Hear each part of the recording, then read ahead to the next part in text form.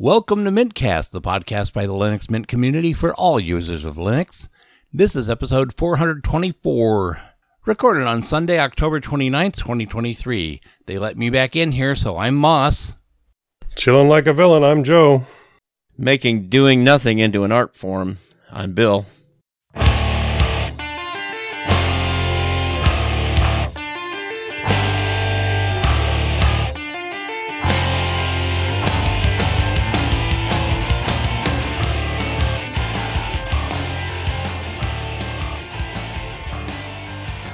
First up in the news, Mint Monthly News, Ubuntu 23.10 re-released, GNOME gets new CEO, new Raspberry Pi Imager released, Plasma 6 release dates released, Matrix reaches 115 million users, Bodhi Linux 7.0 app pack released. In security and privacy, Black Cat ransomware attacks Linux and VMs, 1Password breach, no harm, no foul, and new vulnerabilities found and patched in X-Wayland and Xorg. Then in our wanderings, Bill shuffles cards, Joe tests more things, and Moss keeps busy. In our innards section, we discuss containerized package systems. And finally, the feedback and a couple of suggestions.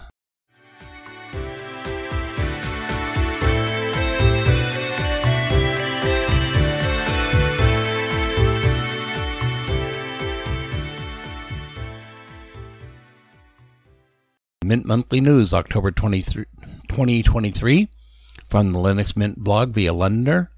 Clem starts off by telling us why the Debian unstable repo is called SID, and why the Mint unstable repo is called Romeo, because each release of Mint has her Romeo, which can potentially break her heart. Going forward, Romeo will be used to push new features and the changes being worked on in preparation for the next release. This will allow alpha testers to run unstable versions of Cinnamon, XApp, Mint Tools, etc. without having to compile anything. It will also replace the unstable PPA. New features were added to Hypnotix, the TV viewer application, in preparation for the Linux Mint 21.3 release this Christmas. Channels will be able to be saved as favorites. To ensure YouTube channels continue to work when the YTDLP package is outdated, the ability for Hypnotix to download and update its own local version of YTDLP has been added. Work has started on Wayland. As mentioned earlier this year, this was identified as one of the major challenges the project had to tackle in the mid to long term. Priority had been given to ISO tools and Secure Boot over new features for 21.3 already, and it was felt it was time to invest some resources into Wayland as well. A screenshot of Cinnamon running in Wayland is shown in the blog post. Cinnamon 6.0, planned for Mint 21.3 this year, will feature experimental Wayland support.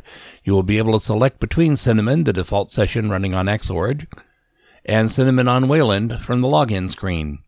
Many features are still missing, so Wayland is not expected to become the default instead of X11 until Mint 23 in mid-2026.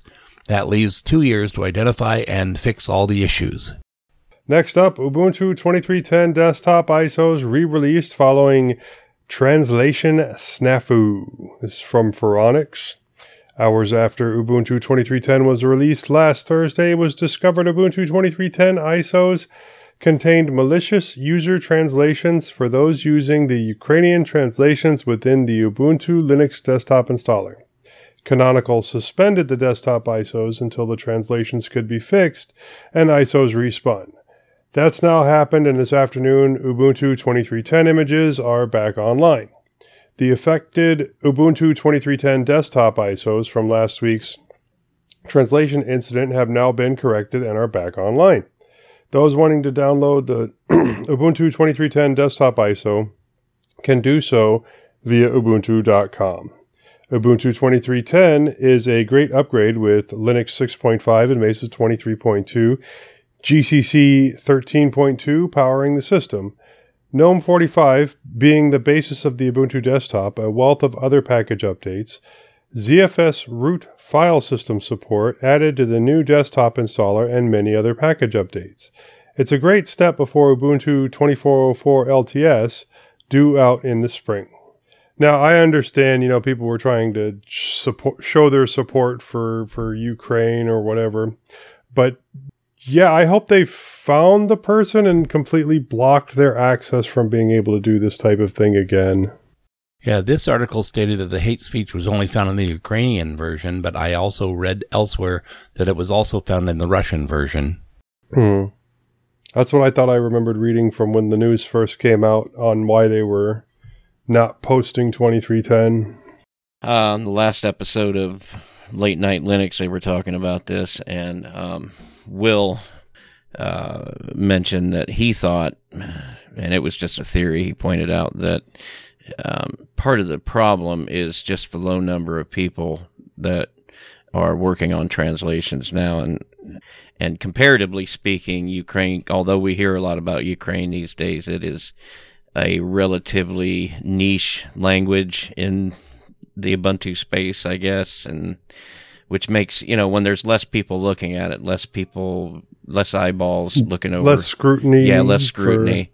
Things like this can get past, because he seemed to indicate that it would happen all the time, but it would always get caught, and it's presumable that a lot of people in Ukraine, which would normally be having something to do with this, are probably busy doing other things too. So, I mean, it's unfortunate things like this happen, but you got to know that stuff like this happens all the time. It just gets caught, before we hear about it. So, I don't know. It's a good thing that it was caught. And it's also a good thing that it was not the LTS, and that it was something that happened after the release of it, and a far bigger user base downloaded it. All right. GNOME Foundation welcomes Holly Million as executive director, and this is from the GNOME Foundation blog. GNOME Foundation welcomed Holly Million as the new executive director. Holly is a multi-talented individual with a diverse background in nonprofit leadership, filmmaking, teaching, public speaking, and writing. Holly brings 3 decades of invaluable experience in nonprofit management, having served as a consultant, director of development, executive director, and board member for numerous organizations. Notably, she founded the nonprofit organization Artists United, dedicated to empowering individuals, artists, and fostering collaboration across artistic disciplines for the collective good. Additionally, Holly served as the executive director of the BioBricks Foundation, an international open-source biotechnology nonprofit. Holly holds a Master's of Arts in Education from Stanford University and a Bachelor of Arts in English from Harvard University. Her academic background, combined with her extensive professional journey, equips her with a unique perspective that will undoubtedly contribute to the growth and success of the GNOME Foundation. And that's all the good news about that. The one controversial issue is that she was a part of some kind of, I don't want to call it a cult, but she's a member of people that, among other things, she's listed as a shaman on her should we care about that? I mean, resume. Should that be a topic of conversation? They didn't hire Marianne Williamson. We should be able to deal with this level of woo. Okay, for those, let's pretend that nobody knows what you're talking about, and who is that person then? What, and you don't know Marianne Williamson? I might. Nope. I just running for president on the Democratic ticket right now. Oh, well, that's me back in my hole. Is anybody paying attention to the Democratic ticket right now? She ran the last 2 elections as well, but she didn't get much traction. Right? I'll worry about that in 2024. Take it, Joe. Okay, Raspberry Pi Imager gets new tabbed OS customization and UI. Raspberry Pi 5 support. This is from 9to5 Linux. Raspberry Pi Imager 1.8.1 has been released today as the latest stable version of this official image flashing utility for Raspberry Pi single board computers that adds new features and improvements, support for the latest Raspberry Pi 5 model, and more. The biggest change in the Raspberry Pi Imager 1.8.1 release is the rename of the Advanced Options feature, accessed using the Control-Shift-X keyboard shortcut to OS customization, which is now available as a tabbed UI in the application rather than listing all the options in a single window where you had to scroll the view. Raspberry Pi Imager 1.8.1 also introduces a new home screen with a new mechanism for selecting the Raspberry Pi device, along with support for Raspberry Pi 5. This is an extra step when flashing a new OS image on an SD card, but it's very useful for writing the right operating system for your Raspberry Pi device. Another exciting change in Raspberry Pi Imager 1.81 is the ability to drag and drop image files into the application for flashing. Moreover, the new version adds support for parsing the uncompressed size of local.xz files to provide you with better progress reports when flashing an image. You can download Raspberry Pi Imager 1.8.1 right now from the official website or from the project's GitHub page. And I did pre-read this article before the show and kind of trim some parts out that I found less interesting. So definitely go check out the link in the show notes if you want more information. Okay, 9 to 5 liniment. I'd buy that. Liniment, yeah, that's that. I wasn't sure if I said liniment or ligament.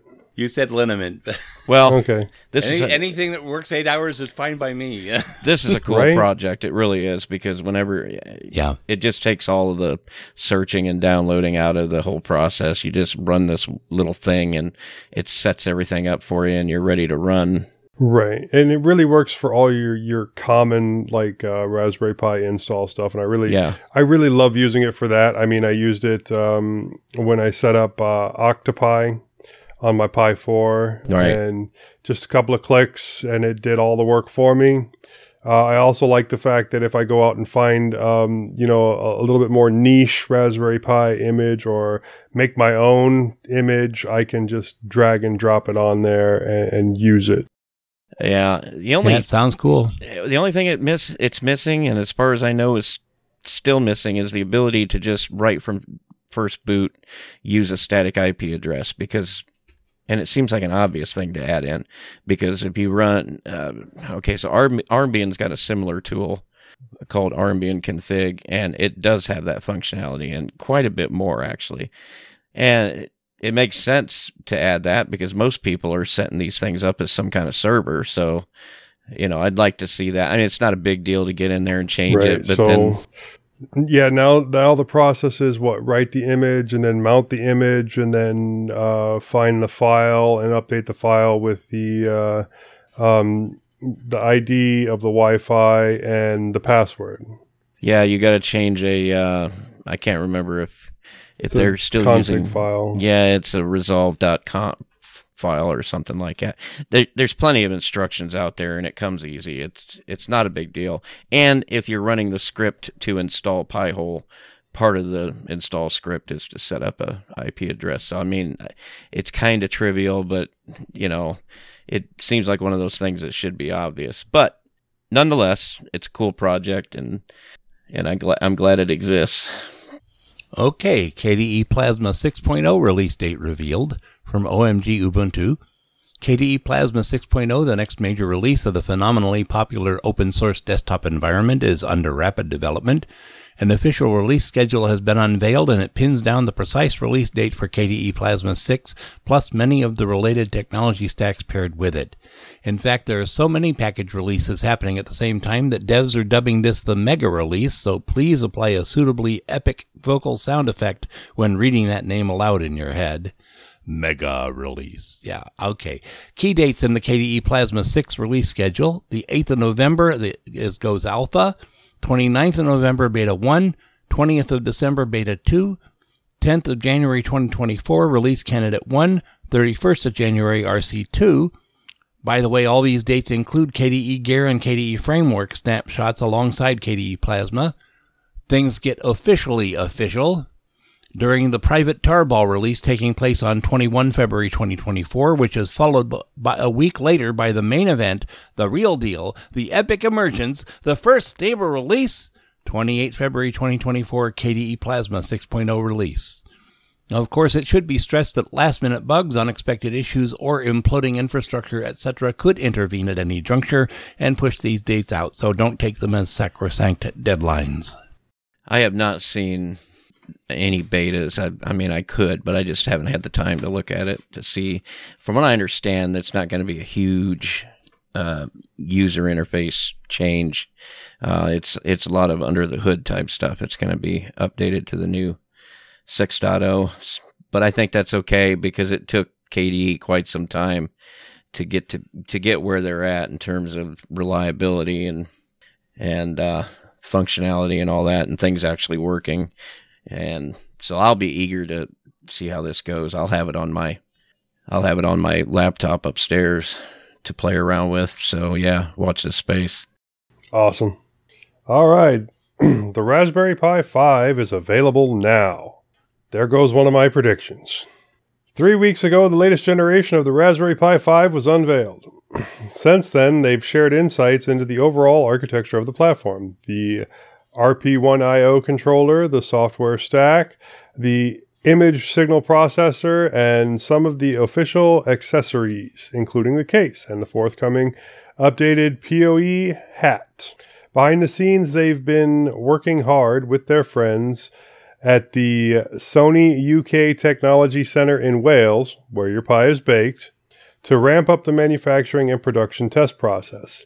Things have gone a little faster than expected, and they're happy to announce that the first mass production units will ship to customers this week, starting with subscribers to the Magpie and Hackerspace magazines who have taken advantage of the priority boarding promotion.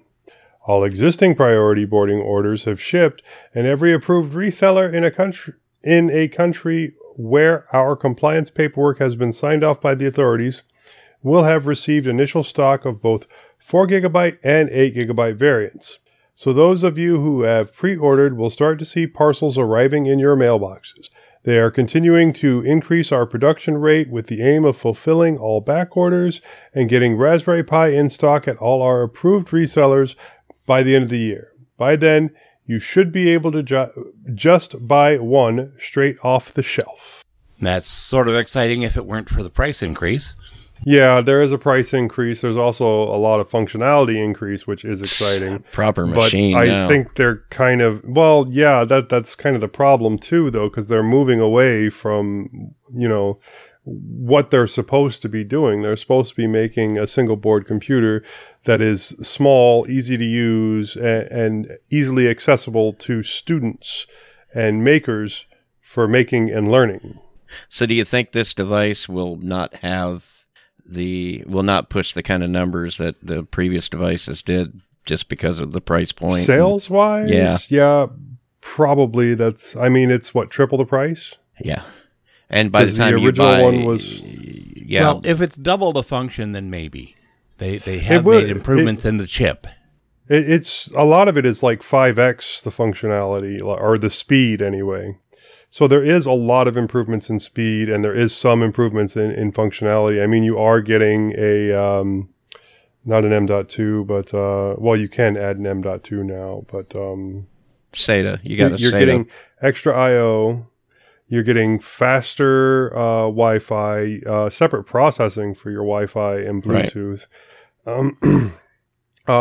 The USBs actually has their own distinct lines, so they're not the internet is not dependent on the exact same bandwidth as your USB, which was a big stopping point earlier on.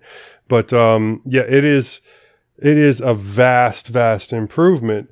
But it's definitely moving more towards the hobbyists and away from, students and learners. I think you're right. Well, they have tried selling these things as replacements for your desktop, and they just haven't been. They've been close, but they haven't been.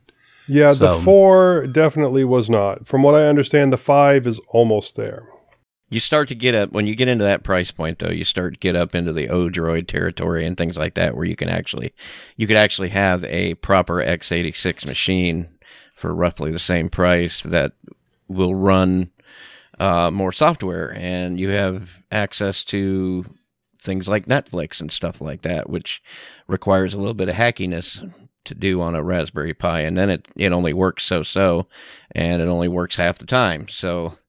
it's a strain. I understand, you've got this presumption built in that you just have to keep iterating on this thing in order for the product to be a success, or that's the belief, I suppose. But it will be interesting to see how this progresses as time goes on. Well, I know they also increased the price on the Zeros, the Zero 2s, but as long as they're still cranking those out in the $15 to $20 price range, then I guess you are still getting that student hackable device, and then you kind of consider the main line to be more, hobbyists. Yeah. I guess it kind of works out. Yeah. And tune in to Explaining Computers with Christopher Barnett for more information. Fantastic guy. Yeah. Take it, Bill.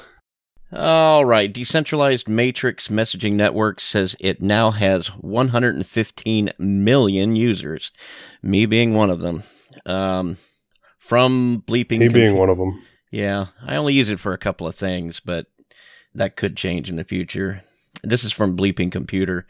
The team behind the Matrix Open Standard and Real-Time Communication Protocol has announced the release of its second major version, bringing end-to-end encryption to Group VoIP, that's Voice over Internet Protocol, faster loading times, and more. Additionally, the Synapse open source Matrix home servers opt-in usage reporting indicates that unique Matrix IDs on the public network have surpassed 115 million, indicating massive growth of the protocol.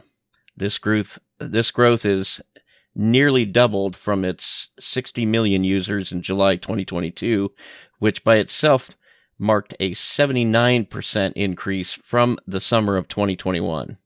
The Matrix ecosystem is thriving, stated the Foundation's technical co-founder Matthew Hodgson in a press release sent to Bleeping Computer. More and more Matrix-based products and services are coming to the market in response to rapid growth at every level, from governments and major public sector organizations to enterprises, businesses, and everyday people.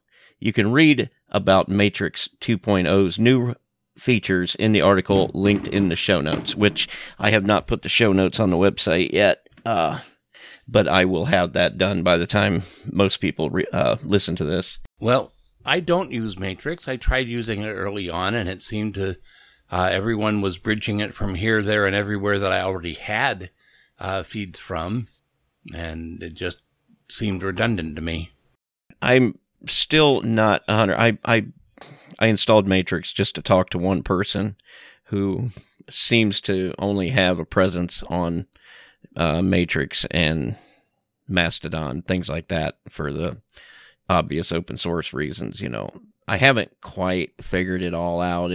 I was expecting it to be sort of a federated alternative to something like Discord, and it kind of is, but it's not. I mean, Discord does so many things that I don't see Matrix doing, but again, I've only been using it a short time. It's more of a mixture of like Telegram and Discord, because it does have that end-to-end encryption. So I don't know. And I only use it for the Linux Lugcast. Yeah, I used it to talk to the main developer of the Tenacity project. And that's really it. But they use it quite a bit in that project. The developers do, and the people that are contributing to that project. Anyway. Okay, last but not least, Bodhi 7.0 64-bit app pack released. From Bodhi Forums, the Bodhi team is pleased to announce our much-requested release of the app pack version of Bodhi Linux 7.0, derived from Ubuntu 22.04 LTS Jammy Jellyfish base. This release is 64-bit only. The latest ISOs can be downloaded from SourceForge, there's a link, and a list of the pre-installed applications can be found at the Bodhi Wiki, also a link. And that's it for the news. Let's move on to security and privacy.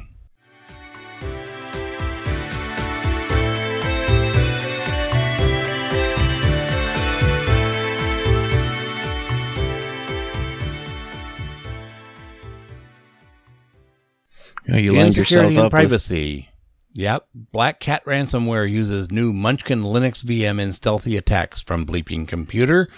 The Black Cat/ALPHV ransomware operation has begun to use a new tool named Munchkin that utilizes virtual machines to deploy encryptors on network devices stealthily. Munchkin enables Black Cat to run on remote systems or encrypt remote server message block SMB or common internet file CIFS network shares. The introduction of Munchkin to Black Cat's already extensive and advanced arsenal makes the RAAS more attractive to cybercriminals seeking to become ransomware affiliates.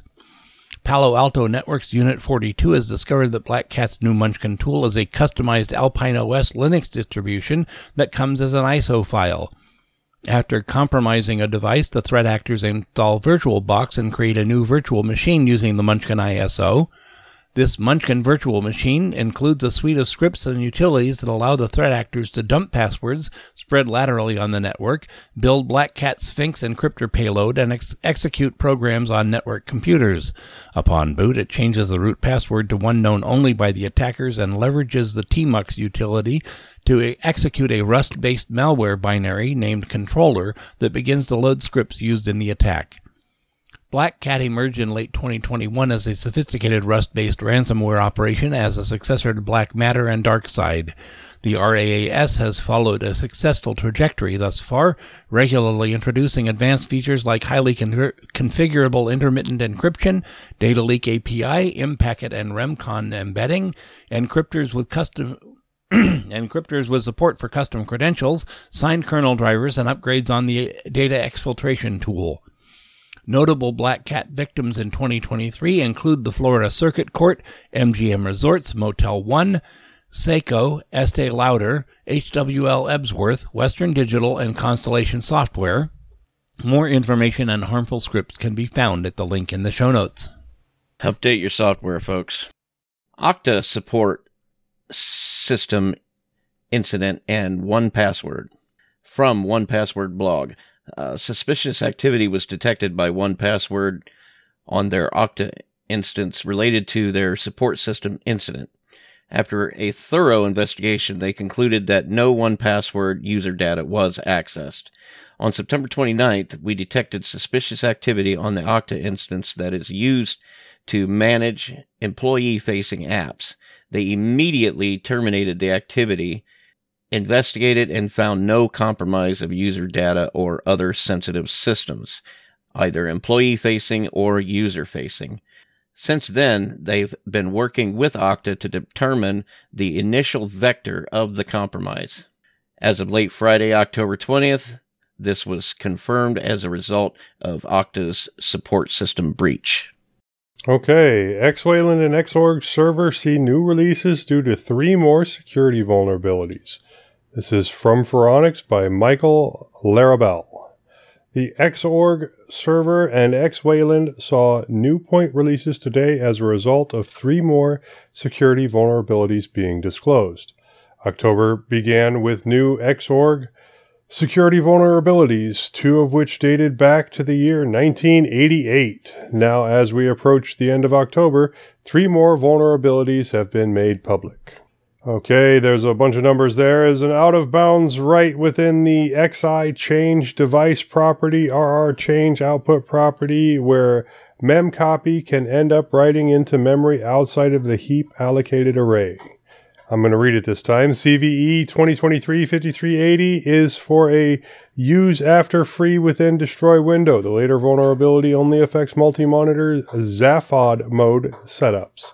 The third is CVE 2023-5574 and is another use after free bug, this time within damage destroy and also affecting multi-head Zaphod mode setups.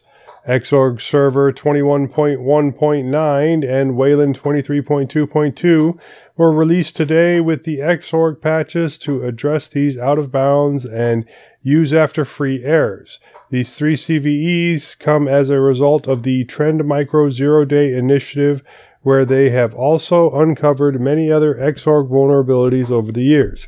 More details on today's updates via Xorg Security Advisory link in the show notes. And for our UK friends, yes, we know that's pronounced Zaphod. Zaphod Beeblebrox. It's Zaphod. You haven't. Zaphod Beeblebrox. You can say it because you read it, but you haven't watched it, so you don't know it. Okay, that's it for security. Let's move on to Biweekly Wanderings.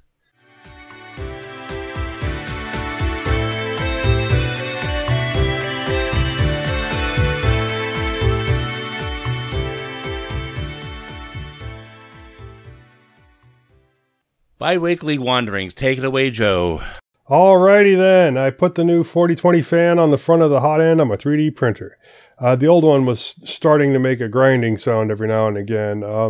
I have put the barrel connector on there for quicker replacements in the future, and I like how it has turned out. I do need to do some more cable management just to make things neater, but it is working well, and I really can't complain.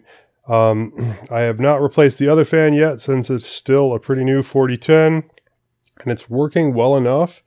And I think that with the larger 4020, I would have to redo my settings again and reduce the speed even more. I also noticed that the passive sound of the new fan is a lot more than the old one. Now we get to see how long the thing lasts. Hopefully the next time I can get like a Noctua or another silent fan model and see how well that works. Now I am having to turn off the entire system a lot more often, which also does require powering down the Pi, because the Pi will have enough power provided that the fan will keep running. And so if I want it quiet in my garage, I got to turn it all off. Now, I know I was talking last time about modding an Audio-Technica ATH M50, and I've started doing that. I put on the modded ear cups, which make them a lot more comfortable to wear and increases the soundstage. I also added a couple of portholes to the closed back to allow for more membrane movement. I'm still working on adding Bluetooth to it. I think I want to do it in a non-invasive way, unless I want to work with another one as well. And I do have another one close by, but it's the white instead of the black. Now, I also had to reprint my foot pedal that I use with my USB switcher for when I'm working. I thought about redesigning it again and seeing if I could bulk up the portion that broke. But I think that I'll try another method that I have seen and see if it strengthens the plastic noticeably. I'm simply going to coat the problem area of the part in super glue and see if it lasts longer. I mean, I can always, redo the design later. Adding the glue did make it feel sturdier, but now let's see if it lasts more than the 6 months that the other one did. Also, when I was printing it, when I was removing the support structure, I did have a part break, and so that ended up remelted and super glued as well. Now, I was testing some things out, and Chrome Remote Desktop started randomly working again. I was testing out alternatives to it, and I looked and could see that one of my computers was still reachable. Some changes have been made in that I can no longer choose a screen size that would match my phone and look good. This is not as much of a problem when I'm hooked up to a large screen and using DeX, but it is very noticeable on my phone screen alone. So I may work on just adding some different screen resolutions and see how that works there.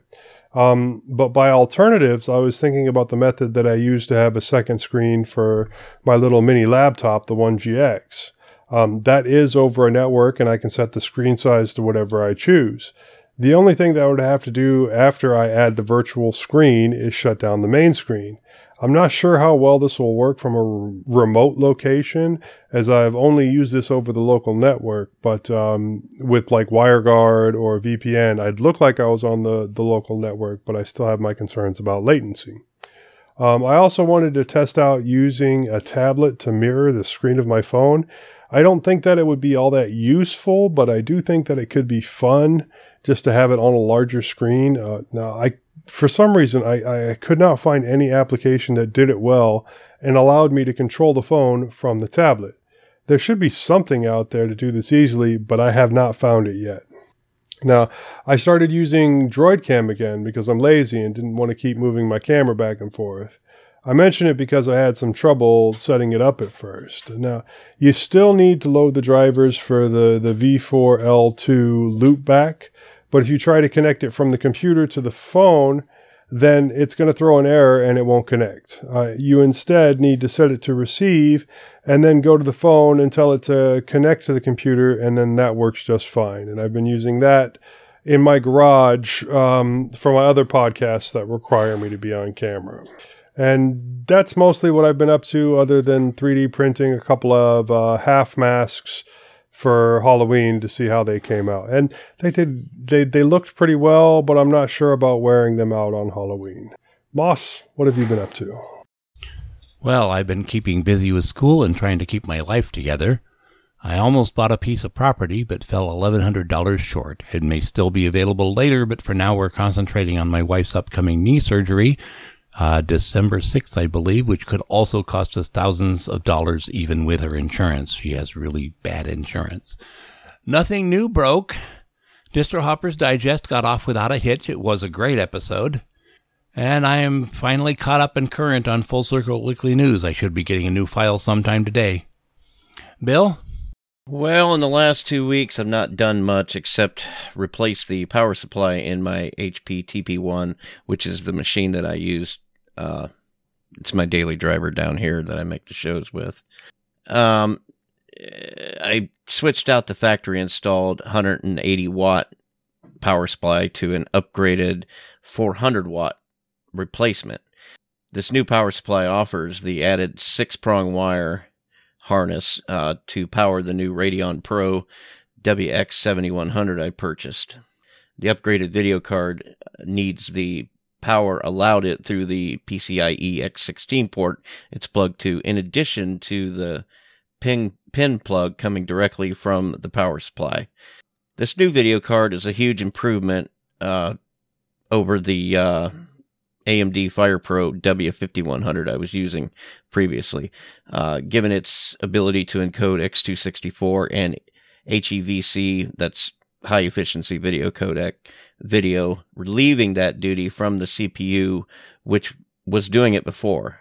This is especially useful when I'm recording the shows and doing live streaming. My CPU usage has gone down from an average about 40% on 16 threads to less than 5. Since installing the new Radeon Pro card, I've been introduced to the idea that the open source Mesa driver provided by most Linux distributions doesn't get you quite 100% there in terms of capabilities. I only stumbled on this realization when I tried to use this card to play Skyrim on Steam. The game sees the card as a premium card and sets all the defaults to Ultra, which is the highest setting for graphic rendering. The card, the heat fan on the card winds up. It heats up to some pretty high temperatures and can barely render the game while using the Mesa stack. So I thought I'd go to AMD's website and see if this is one of the cards that has a proprietary driver associated with it, and of course it does. Now, interestingly, I now know why we call the proprietary NVIDIA driver a binary driver, though we don't necessarily do the same for the proprietary AMD GPU Pro drivers. This is because that when you download from AMD, it's actually a script that has to be executed with the necessary flags to install and enable certain optional functionality, such as OpenCL. The script also adds a PPA to the system. Now, there's different scripts for different systems. Of course, I downloaded the script for Ubuntu 22.04, which is what this version of Mint that I'm using is based on. The script adds a PPA to the system, then installs several driver level packages to enable advanced support and professional functionality. I found the documentation on the AMD website to be straightforward for the type of person who would use this card. The personality type, the type of user that would get this card would probably be comfortable with executing a script over the command line, which is kind of what you need to do. And I got everything up and running without any problems. I ran GLX gears while using the Mesa stack and got the standard 60 frames per second, which matches it to the refresh rate of my monitor. After installing AMD GPU drivers, GPU Pro that is, GLX Gear reports a mind-numbing 14,000 frames per second. After some light searching, I see that there's also an AMD GPU Pro driver for the FirePro W5100 I replaced with this new card, which begs the question as to whether or not I was even getting close to the capability of the old card, that it was capable of doing. So that'll be interesting to see how that goes. I'd like to rave on for a few minutes about a project many of us have no doubt heard of, though perhaps haven't taken the time to try. Or if you did, maybe in the past you didn't have the best of luck with it. Ventoy is an open source project that allows an easy method of having many different bootable ISOs on a USB stick and an interface similar to a grub screen to choose which one you want to boot from. It's dead simple to set up and so simple to add ISOs to the drive. I was sure I was doing it wrong. That's how simple it was, which I wasn't. Ventoy is an excellent tool for the inveterate distro hopper. And the reason I say that is because if you're wanting to try a bunch of distros and you're not wanting to do a hard install on your system, this is a fantastic way because you're only really limited by the size of your thumb drive or whatever you decide to put it on.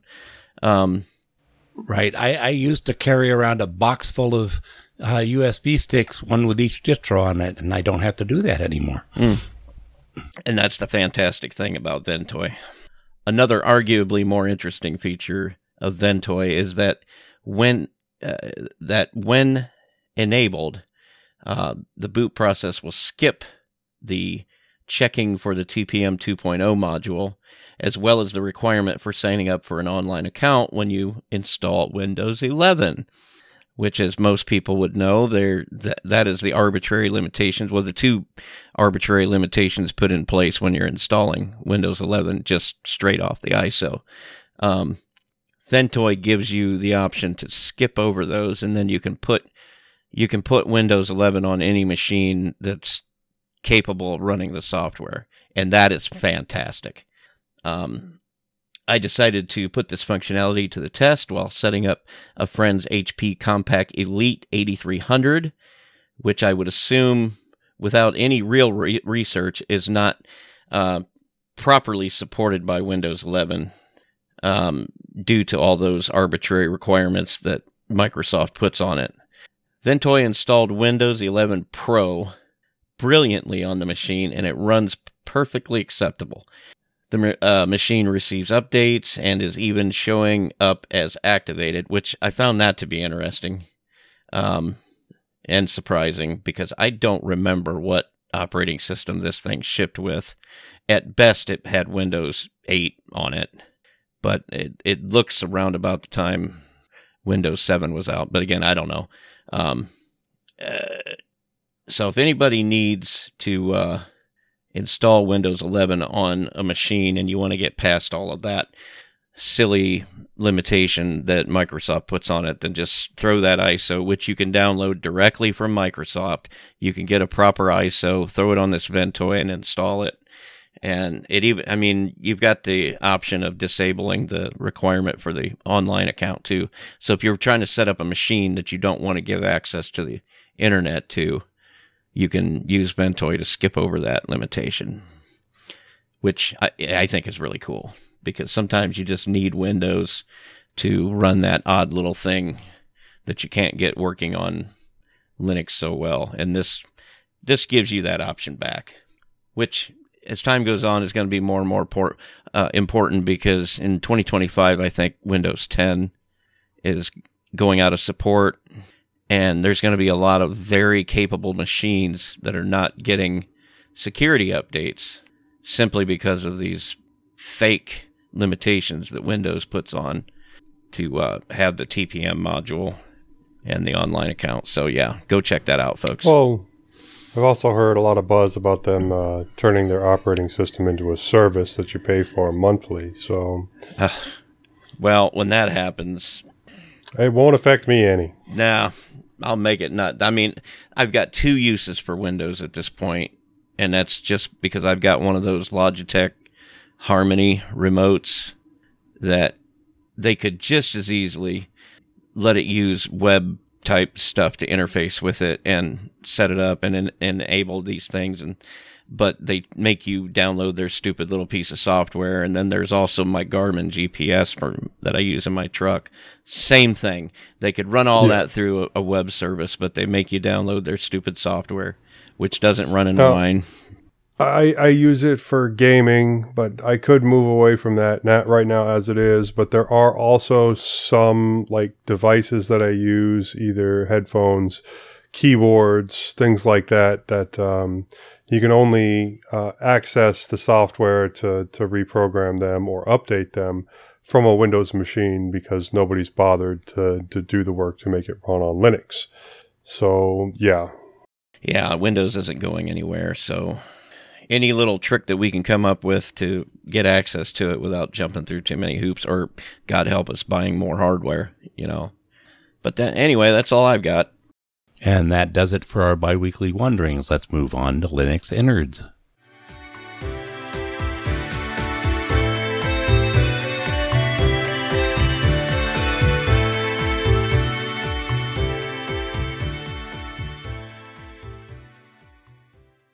Linux Innards. Snap. What? Who? Huh? Before we jump into this, I just want to say this was a very much last-minute change that we all put together. And nothing against Eric. Eric is having some medical issues, and he's in the hospital right now, so lots of love to him. But he was going to be the main focus of our previously planned innards.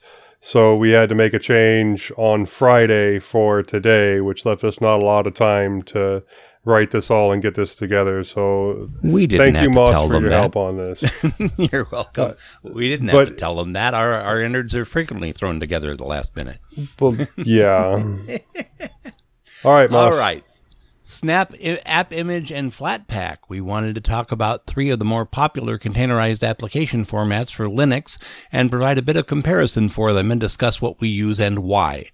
First, in general, why you might want to use containerized packages over distro-native packaging formats. Portability.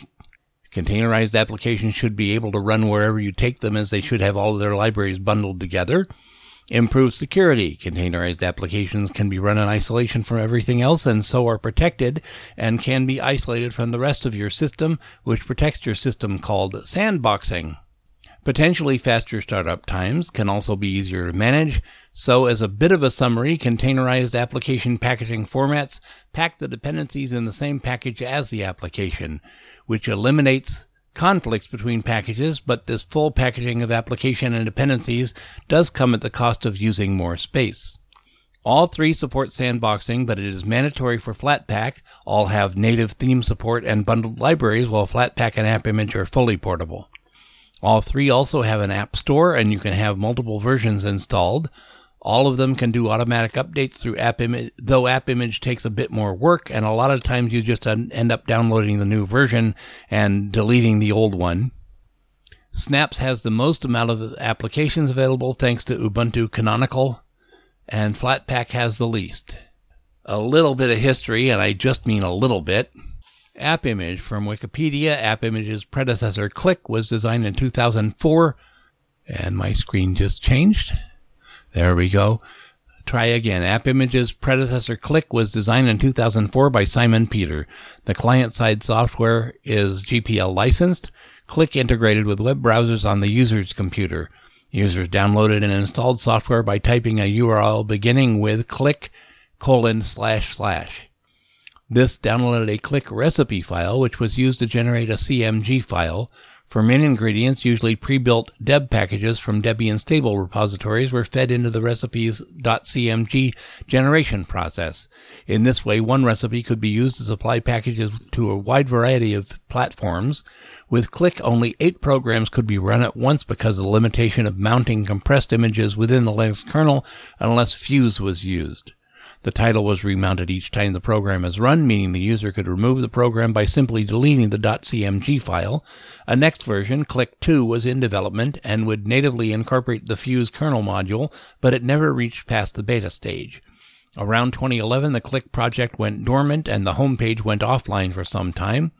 Simon Peter started a successor project named Portable Linux Apps with similar goals around that time.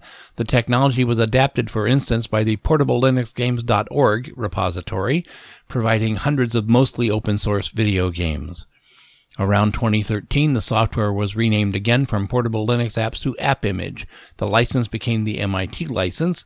AppImage is the format, and AppImage Kit is a concrete open-source implementation. The development happens in a GitHub repository. Bill, you don't have anything to read here. Take Flatpak, please.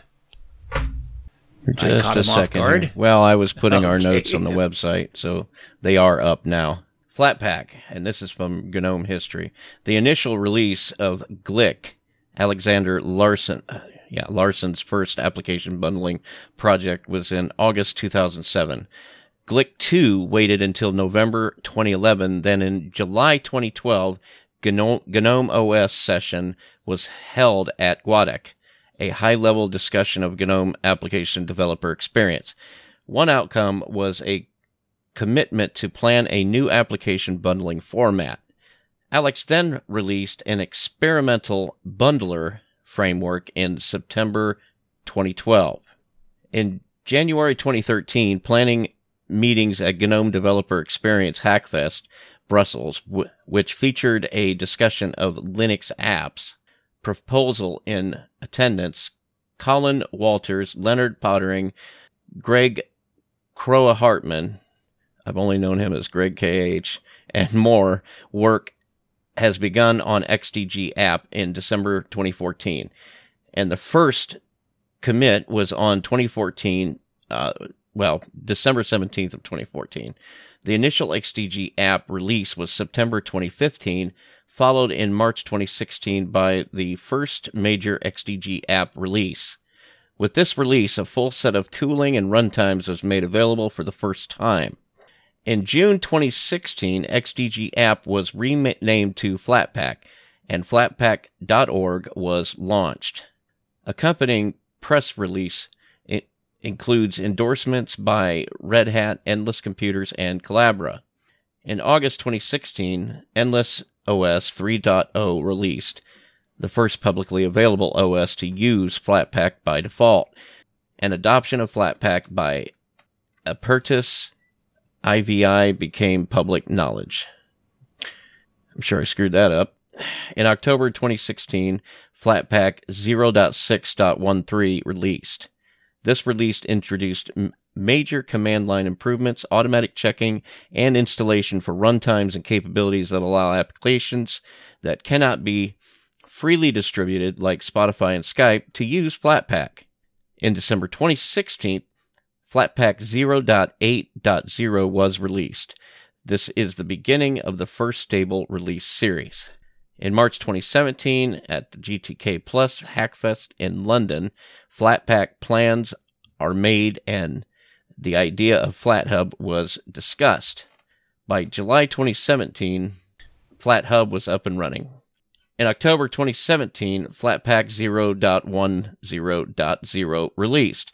This started the second stable release series, considered LTS. Then in August 2018, Flatpak 1.0.0 was released. And, yeah. I said brief history. That's as brief as you get. Yep. I'll do this one. Snap from Linux TLDR and Wikipedia. Canonical, the daddy of Ubuntu, introduced the Snap package management system in 2016 to revolutionize Linux software distribution, addressing issues like dependency management, version conflict, and security, ultimately enhancing the user experience and simplifying package development for developers. Snap initially only supported the all-Snap Ubuntu core distribution, but in June 2016 it was ported to a wide range of Linux distributions to become a format for universal Linux packages. Snap requires systemd, which is available in most but not all Linux distributions. Other Unix-like systems, e.g. FreeBSD, are not supported. Chrome OS does not support Snap directly, only through Linux distributions installed in it that support Snap, such as Gallium OS. Ubuntu and its official derivatives pre-install Snap by default, as well as other Ubuntu-based distributions such as KDE Neon, Solus, and Zorin OS. While other official Ubuntu derivatives such as Kubuntu, Xubuntu, and Ubuntu Mate have also shipped with the competing Flatpak as a complement, Canonical will prohibit them from doing so, beginning with Ubuntu 23.04, meaning that it must be installed manually by the user. Okay, now for a bit of a breakdown. For snaps, one thing interesting about Snap applications is that they are all listed in the Snap Store and are the default on OSs like Ubuntu, which does mean that there's more of them, and generally there's more support for them. Installing them from command line is also extremely similar to how debs are installed from the repo. Now, Flatpak is built to be portable and to make it easy to distribute applications, and the command line once again offers the exact same functionality as debs or RPMs. Something interesting about Flatpak is that every application is built against a runtime that provides the basic dependencies for applications, but it can have more libraries and dependencies bundled with the application, so if it's anything beyond what is considered to be common in the runtime. So those common libraries are shared amongst them, which does help reduce the overall size of individual Flatpaks. Not the first Flatpak you download, but each of the subsequent ones. If there's anything shared, it won't pull that. Now, AppImage is a little different in that there really is no need to do anything from the command line. You're never going to do anything from the command line with AppImage unless it's to kick off the application. Now, you get the application executable and you check and make sure that the flags are set so that it is executable. After that, it works similar to a .exe file in Windows, and everything that the application needs is bundled into that one file. I think that makes it great for having your applications on a USB drive that you can take with you anywhere. As long as the system is Linux, it should work. Now, application packages are always distributed in their compressed form. This is for all three of them. This helps with the internet bandwidth of distributing the application. When the application is installed on the client side, depending on the package might be stored and run as compressed or decompressed. For example, the Snap packages are always stored and run compressed. Similarly, the AppImage packages are never uncompressed on the client side. Storing and running packages compressed has the added benefit of reduced disk space usage. On the other hand, the Flatpak packages are always decompressed on the client side. This means the Flatpak packages are almost always bigger than both Snap and AppImage packages. As mentioned earlier, sandboxing is an important feature of containerized packages, both for security and stability. It means that the application can be run in isolation, and malicious programs will not have an effect on your entire system. Same thing with a malfunctioning application. It means that it should have minimal impact on the rest of your system. By default, Flatpaks and Snaps will do sandboxing out of the box. But for AppImage, it requires a bit more work and the installation of some kind of sandboxing software. So it does not do it out of the box. You can follow this link to a blog post by Alan Pope, a former Canonical developer, that will discuss it more, and that's in the show notes. Well, the reason I just literally added that to the end of the note, and we will link to this in the show notes. There's a blog post by Alan Pope from back in September where he outlined some problems, in my opinion, they're problems, with the whole Snap ecosystem and the cadence at which many of these snaps are updated. And I thought this was interesting because in my mind, I think there's this whole user base of people that install things like Ubuntu or Mint. And then when they install software, they'll open the Software Center because that's the workflow that we've gotten used to with the phones. You know, that's how we get software from the Google Play and what have you. And when you install these packages, and oh, by the way, the Ubuntu distributions, all of them are pushing the snaps as the default method of getting your package, including all the third-party stuff. The problem with this, and Alan really kind of outlined it in a huge way, is that many of these snaps are not getting updated. They were either made by the original developer sometime back when Canonical was doing an awful lot to push the agenda forward for the snap package format, and then either the developer is not keeping up with the maintenance or the upkeep of the package, or these packages were made by former Canonical employees who have gone on to do other things and have gracefully bowed out of the process of keeping these snaps up to date, and now they've gone unchecked. Now, Canonical does a really good job with the snaps that you're kind of, I don't want to say forced to get, but when you install Ubuntu, you're getting Firefox in a snap format. Now, those type things are being updated pretty well. The problem is with packages like OBS Studio, which hasn't seen an update in over a year. And it's because the person who was keeping that snap up to date is either no longer working for Canonical or not in the position to keep that up to date. And I thought this could be a potential problem for all the reasons that we want to keep software up to date. But for the fact that Canonical and people working for Canonical were so zealous about pushing snaps as the thing to come along and sort of release us from the tyranny of all these different packaging formats, which in actuality, in my opinion, I think it's made it worse, because now people have come to depend on formats that are just not keeping up with the software. Now, for people like us, where we know, okay, I know that OBS Studio is they recommend the Flatpak officially, so I'm going to go and get the Flatpak. For people that are in the know, it's not a problem. It's basically how it's always been, where some projects are using certain packaging formats above others, but for normal users that don't navigate all of the nuances with packages and don't really care to learn much about that, I fear that they're getting out-of-date software.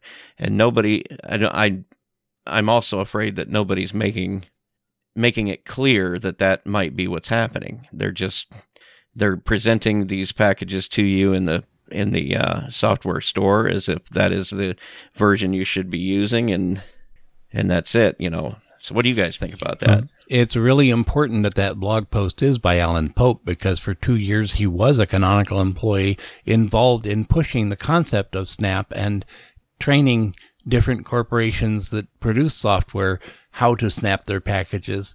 And since leaving Canonical, he has actually started a script that is still in beta right now that will identify all the snaps on your system, download and install the Flatpaks that are the same software, and then remove the snaps. And he has gone quite a distance there. Yeah. Good for Popey. Well, then recently he's come back and said, well, you know what? I had an awful lot of snaps that I was in charge of, and he went back and looked, and literally nobody has picked up these packages and kept them up to date since he's been gone. This is also true of some other developers, former Canonical developers.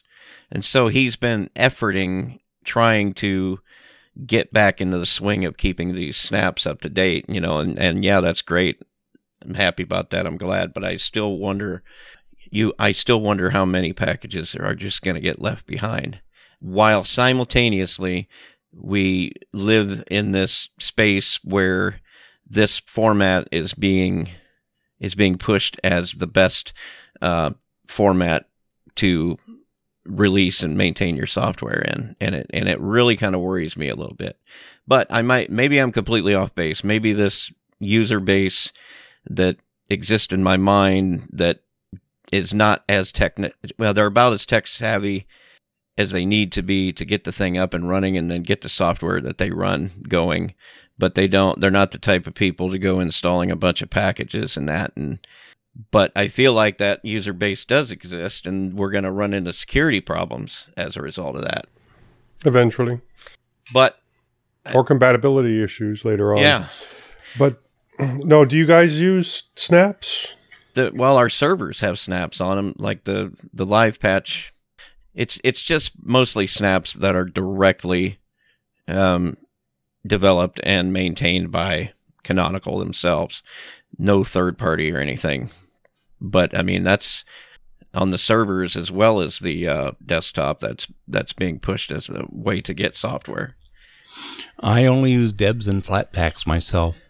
Flatpak seems to have gone the more distribution agnostic route, and it feels like it's getting better attention because it's outside of the privy of one company. But I think Flatpak could potentially suffer the same shortcomings that Snaps can, where, you had somebody that was zealous about it and they were keeping it up to date and everything, and then all of a sudden they bow out. Well, you've still got people using this software. And yeah, but you can run across that with a Deb too. You could. Yeah, so I don't know. Am I out of touch with this, or is this a potential problem now and in the future? Every time they come up with a new system, it's supposed to replace all the other systems, and it doesn't. It just adds another new system.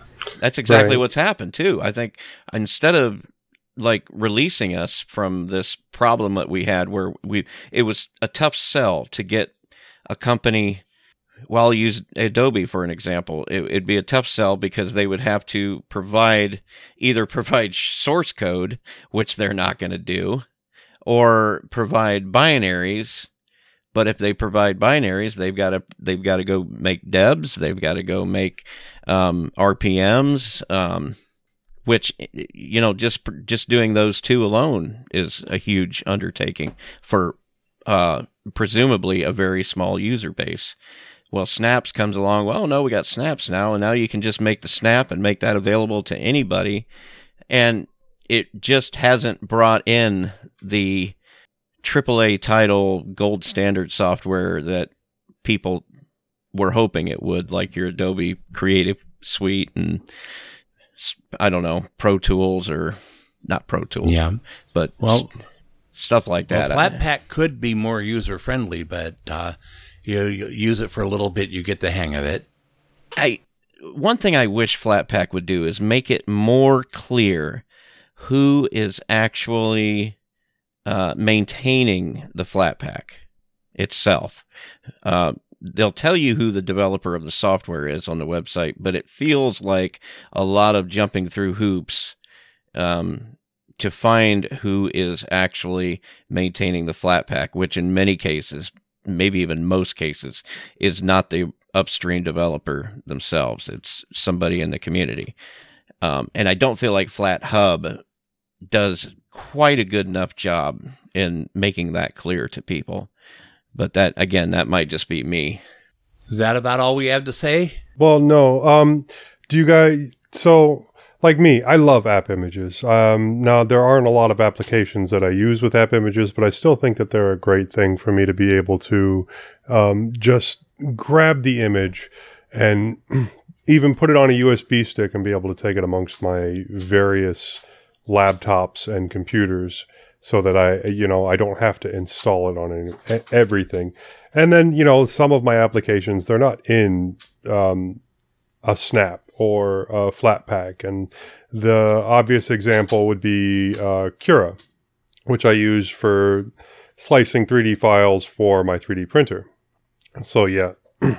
I do think that, that is like a really great thing to be able to just grab those images, put them on a USB stick, and take them everywhere and have them just work. And that's because everything is all bundled together and it acts like an executable. Well, it would be if it worked, but about 3 out of 4 app images I've tried haven't just worked. Really? Is it, you think that's an operating system? They don't automatically add it to the menu, so you can't find it to use it. You actually have to do some dancing to get it added to the menu. Whereas with Flatpaks and Snaps, it's automatically there. Right. Okay. Yeah, I mean, that's the thing with app images. You're not installing anything. You're just basically running it. That app image itself is the container in which it's running from. And you also have to make sure you've got Fuse 2 installed, which isn't always. And I had to find that out the hard way when I was trying to make it work on Arch. The system is quite happy to make the file executable, but then it goes nowhere because it's looking for Fuse 2. And I think Fuse 3 is by default the installed version of that. So that's one thing you have to keep in mind with. And then the fact that you got to jump through the hoops to add the menu entry and set an icon for it and all that stuff, But there is software out there that recommends app image by default, Audacity being one of them. Their instructions tell you to either use the distribution version or the app image. They don't say anything on their own website about the Flatpak, which, I mean, that's right. Another thing. You look at the FlatHub entry for Audacity, and it looks like an official thing, but it's actually a community-ran effort to make that available. NixOS doesn't even have a repo. They tell you to use app images. Yeah. So, I mean, I think the moral of the story is there's advantages to all these packaging formats, and there's some pretty serious disadvantages, and you have to keep that in mind when you're deciding how you're going to install software. And it still seems, in spite of the fact that we've got these universal formats, we are still at a place where some software is just better to install this way and other software is better to install the other way, and I just don't see that going away. Okay, that about wraps it up for our innards this episode. Let's move on to vibrations from the ether.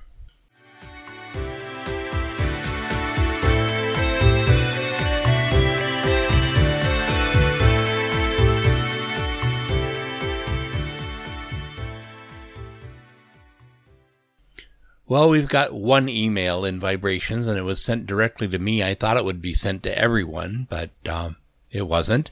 It's from someone whose email is Bunabadili. He says, "Hello, I listen to Mintcast. Having social media accounts may boost your blog beyond podcast listeners.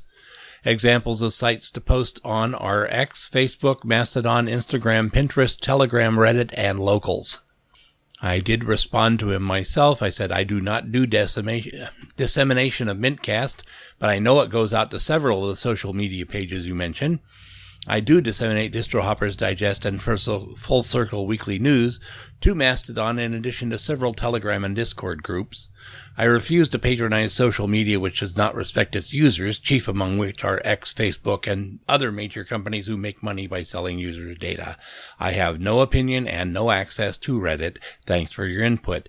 Anyone else got something to say? Yeah, we do have a Facebook page, and I know we probably haven't been updating it as much as we should. That's on me, and that's on, I think Bill, did I give you admin access on the Facebook? I think you've said it about a dozen times. I don't remember. Maybe you did.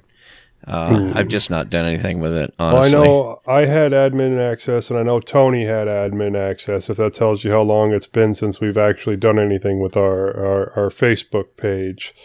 But, and Reddit got too polarizing there for a while. Same with X, where I'm not going to do anything on X.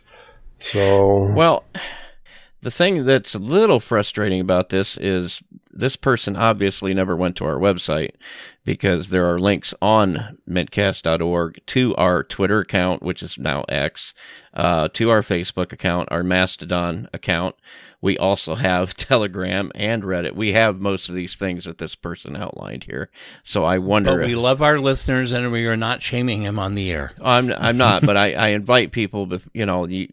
This person, I don't want to shame you, but you evidently didn't go and look, because we have a very vibrant Discord channel. We do have a Telegram instance where the shows are announced in both of these.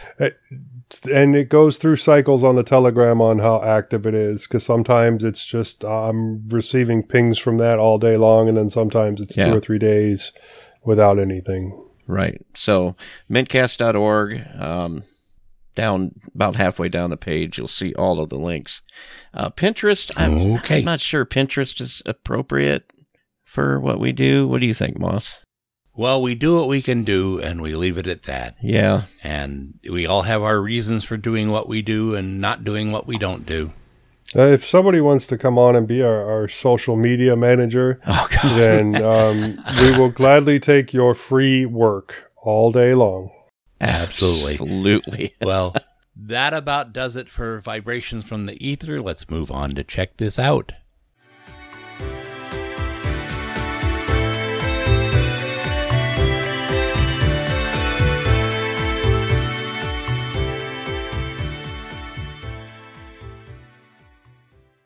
And in Check This Out, we've got a couple of items. Who posted those? I'll want to take talk about that first one there. Okay. Now, I saw this interesting YouTube video.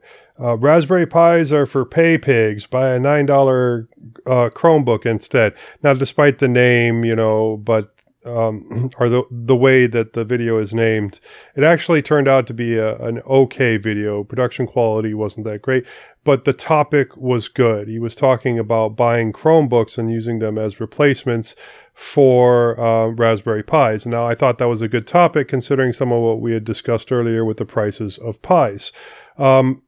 So he is buying them in bulk, and that's how he's getting down to that $9 price tag. But if you go on eBay or wherever, Facebook Marketplace, I was seeing them between $15 and $30. But you do have to do your research on the Chromebooks you're buying to make sure that it's ticking the marks, whether that's expandable memory or, and this is an important one, actually able to install Linux.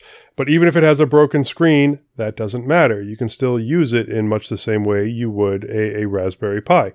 You just have to go in there and get it set up the correct way. So it's a decent video. The idea behind it is great. Check it out if you get the chance. Or you could go on eBay and look at x86 computers, such as the ThinkCentre Tiny that I use so much around here. I found ThinkCentre Tinys with i3s as cheap as $50, and with i7s up closer to $200, and everything in the middle there for i5s. My last two i5s were around $99. Well, the last one was $119, but the one before that was $99. I've always considered a lot of these Chromebooks as e-waste. So this is another good thing. If you can get them between $9 and $15, then why not give it a try and keep them out of a junkyard? Really. And Ventoy, is that you, Bill? By golly, it is. I talked about Ventoy. There's not much more to say about it, but I did put a link here in the show notes to the Ventoy website. I'll go over real quick how you get this up and running. So you'll download the Ventoy. It's either a linux.tar.gz, or you can get a live CD ISO. But if you download the tar and expand it out, you've got a install script that you would just run from the terminal, which, some people might be more comfortable with that than others. But basically what this installer does, and it is graphical, but you do have to execute it from the command line. Or maybe you don't. Maybe if you mark it executable. There is a web installer for it. Okay. You can go on the web and just run it off your browser. And if and when you do, It will just ask which drive. You'll have your stick already plugged in. It'll ask you which drive you want to use, and then it'll go ahead and provision that drive and set it up. And I mean, it is instant. And at that point, you literally just drop the ISOs onto the USB drive, and that's it. It's as easy as drag and drop, but you do have to wait a long time while it sets those up to run. It sometimes takes a very long time to get that stick finished copying it into a Ventoy format. I've not noticed that. It seemed to be just a matter of drag and drop the ISO into the directory that they go in, and just watch how long that drive blinks, and if you try to eject it, it'll say, I'm still writing to this device, and it'll stay there for as long as it takes. Well, I suppose it also probably depends on the speed of the drive that you're dealing with. I was using very, very fast Samsung thumb drives, which are comparable in speed to an SSD, actually. But at any rate, once you have that, then you boot from that USB stick, and you're given basically what looks like a grub screen, or it looks a little bit more akin to the old Sys Linux that we used to use in the 32-bit days. That just kind of lists all the ISOs there, and you scroll down, you pick one, and all that stuff I was talking about with Windows 11, skipping over all those arbitrary limitations. I think all that stuff, at least in my case, it was all enabled by default. So even if you accidentally just started it up without messing with that, then you still get that functionality. So in my opinion, the only way to install Windows. But yeah, go check that out. Okay, that's about it for Check This Out. Let's move on to housekeeping and announcements. Thank you for listening to this episode of Mintcast. If you see something you'd like to hear about, tell us. Send us email at mintcast@mintcast.org.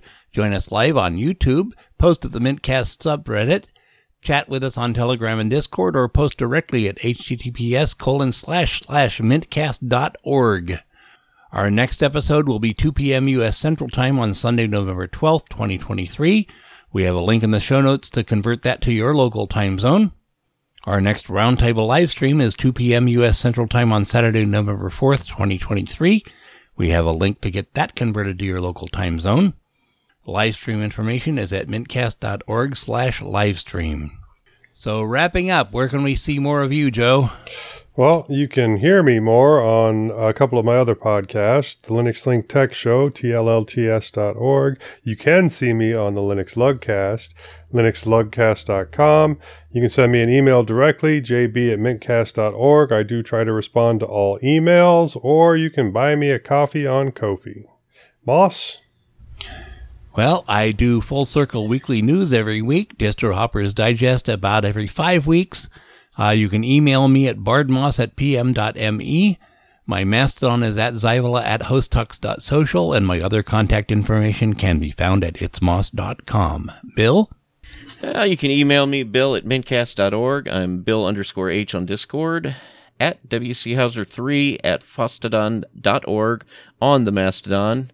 Also, check out my other 2 podcasts, Linux OTC and 3 Fat Truckers. Links to both of those in the show notes. Okay, Majid was unable to be with us today. You can find him at Dr. Majid at mintcast.org, at Atypical Doctor on Twitter, Atypical Anesthetist on Instagram, and the Atypical Anesthetist podcast on Spotify.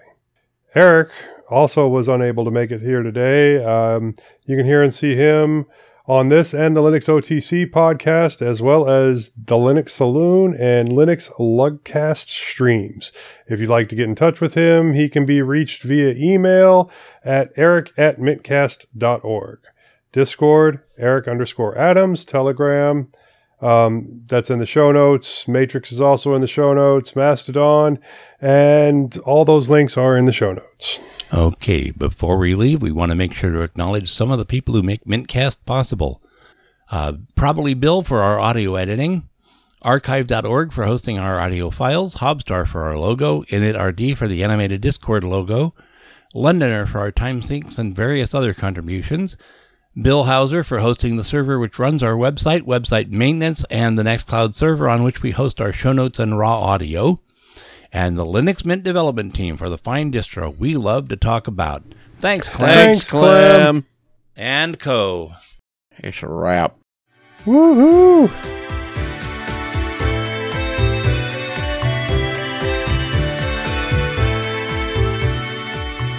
This has been another episode of the Mintcast podcast. The show notes for this episode are at mintcast.org. You can send us email at mintcast@mintcast.org. You can find more information about Linux Mint at www.linuxmint.com. You can follow both Mintcast and Linux Mint on Twitter at Mintcast and at Linux_Mint. Thanks to Mark Blasco at podcastthemes.com for our theme music, and thanks for listening to this episode of the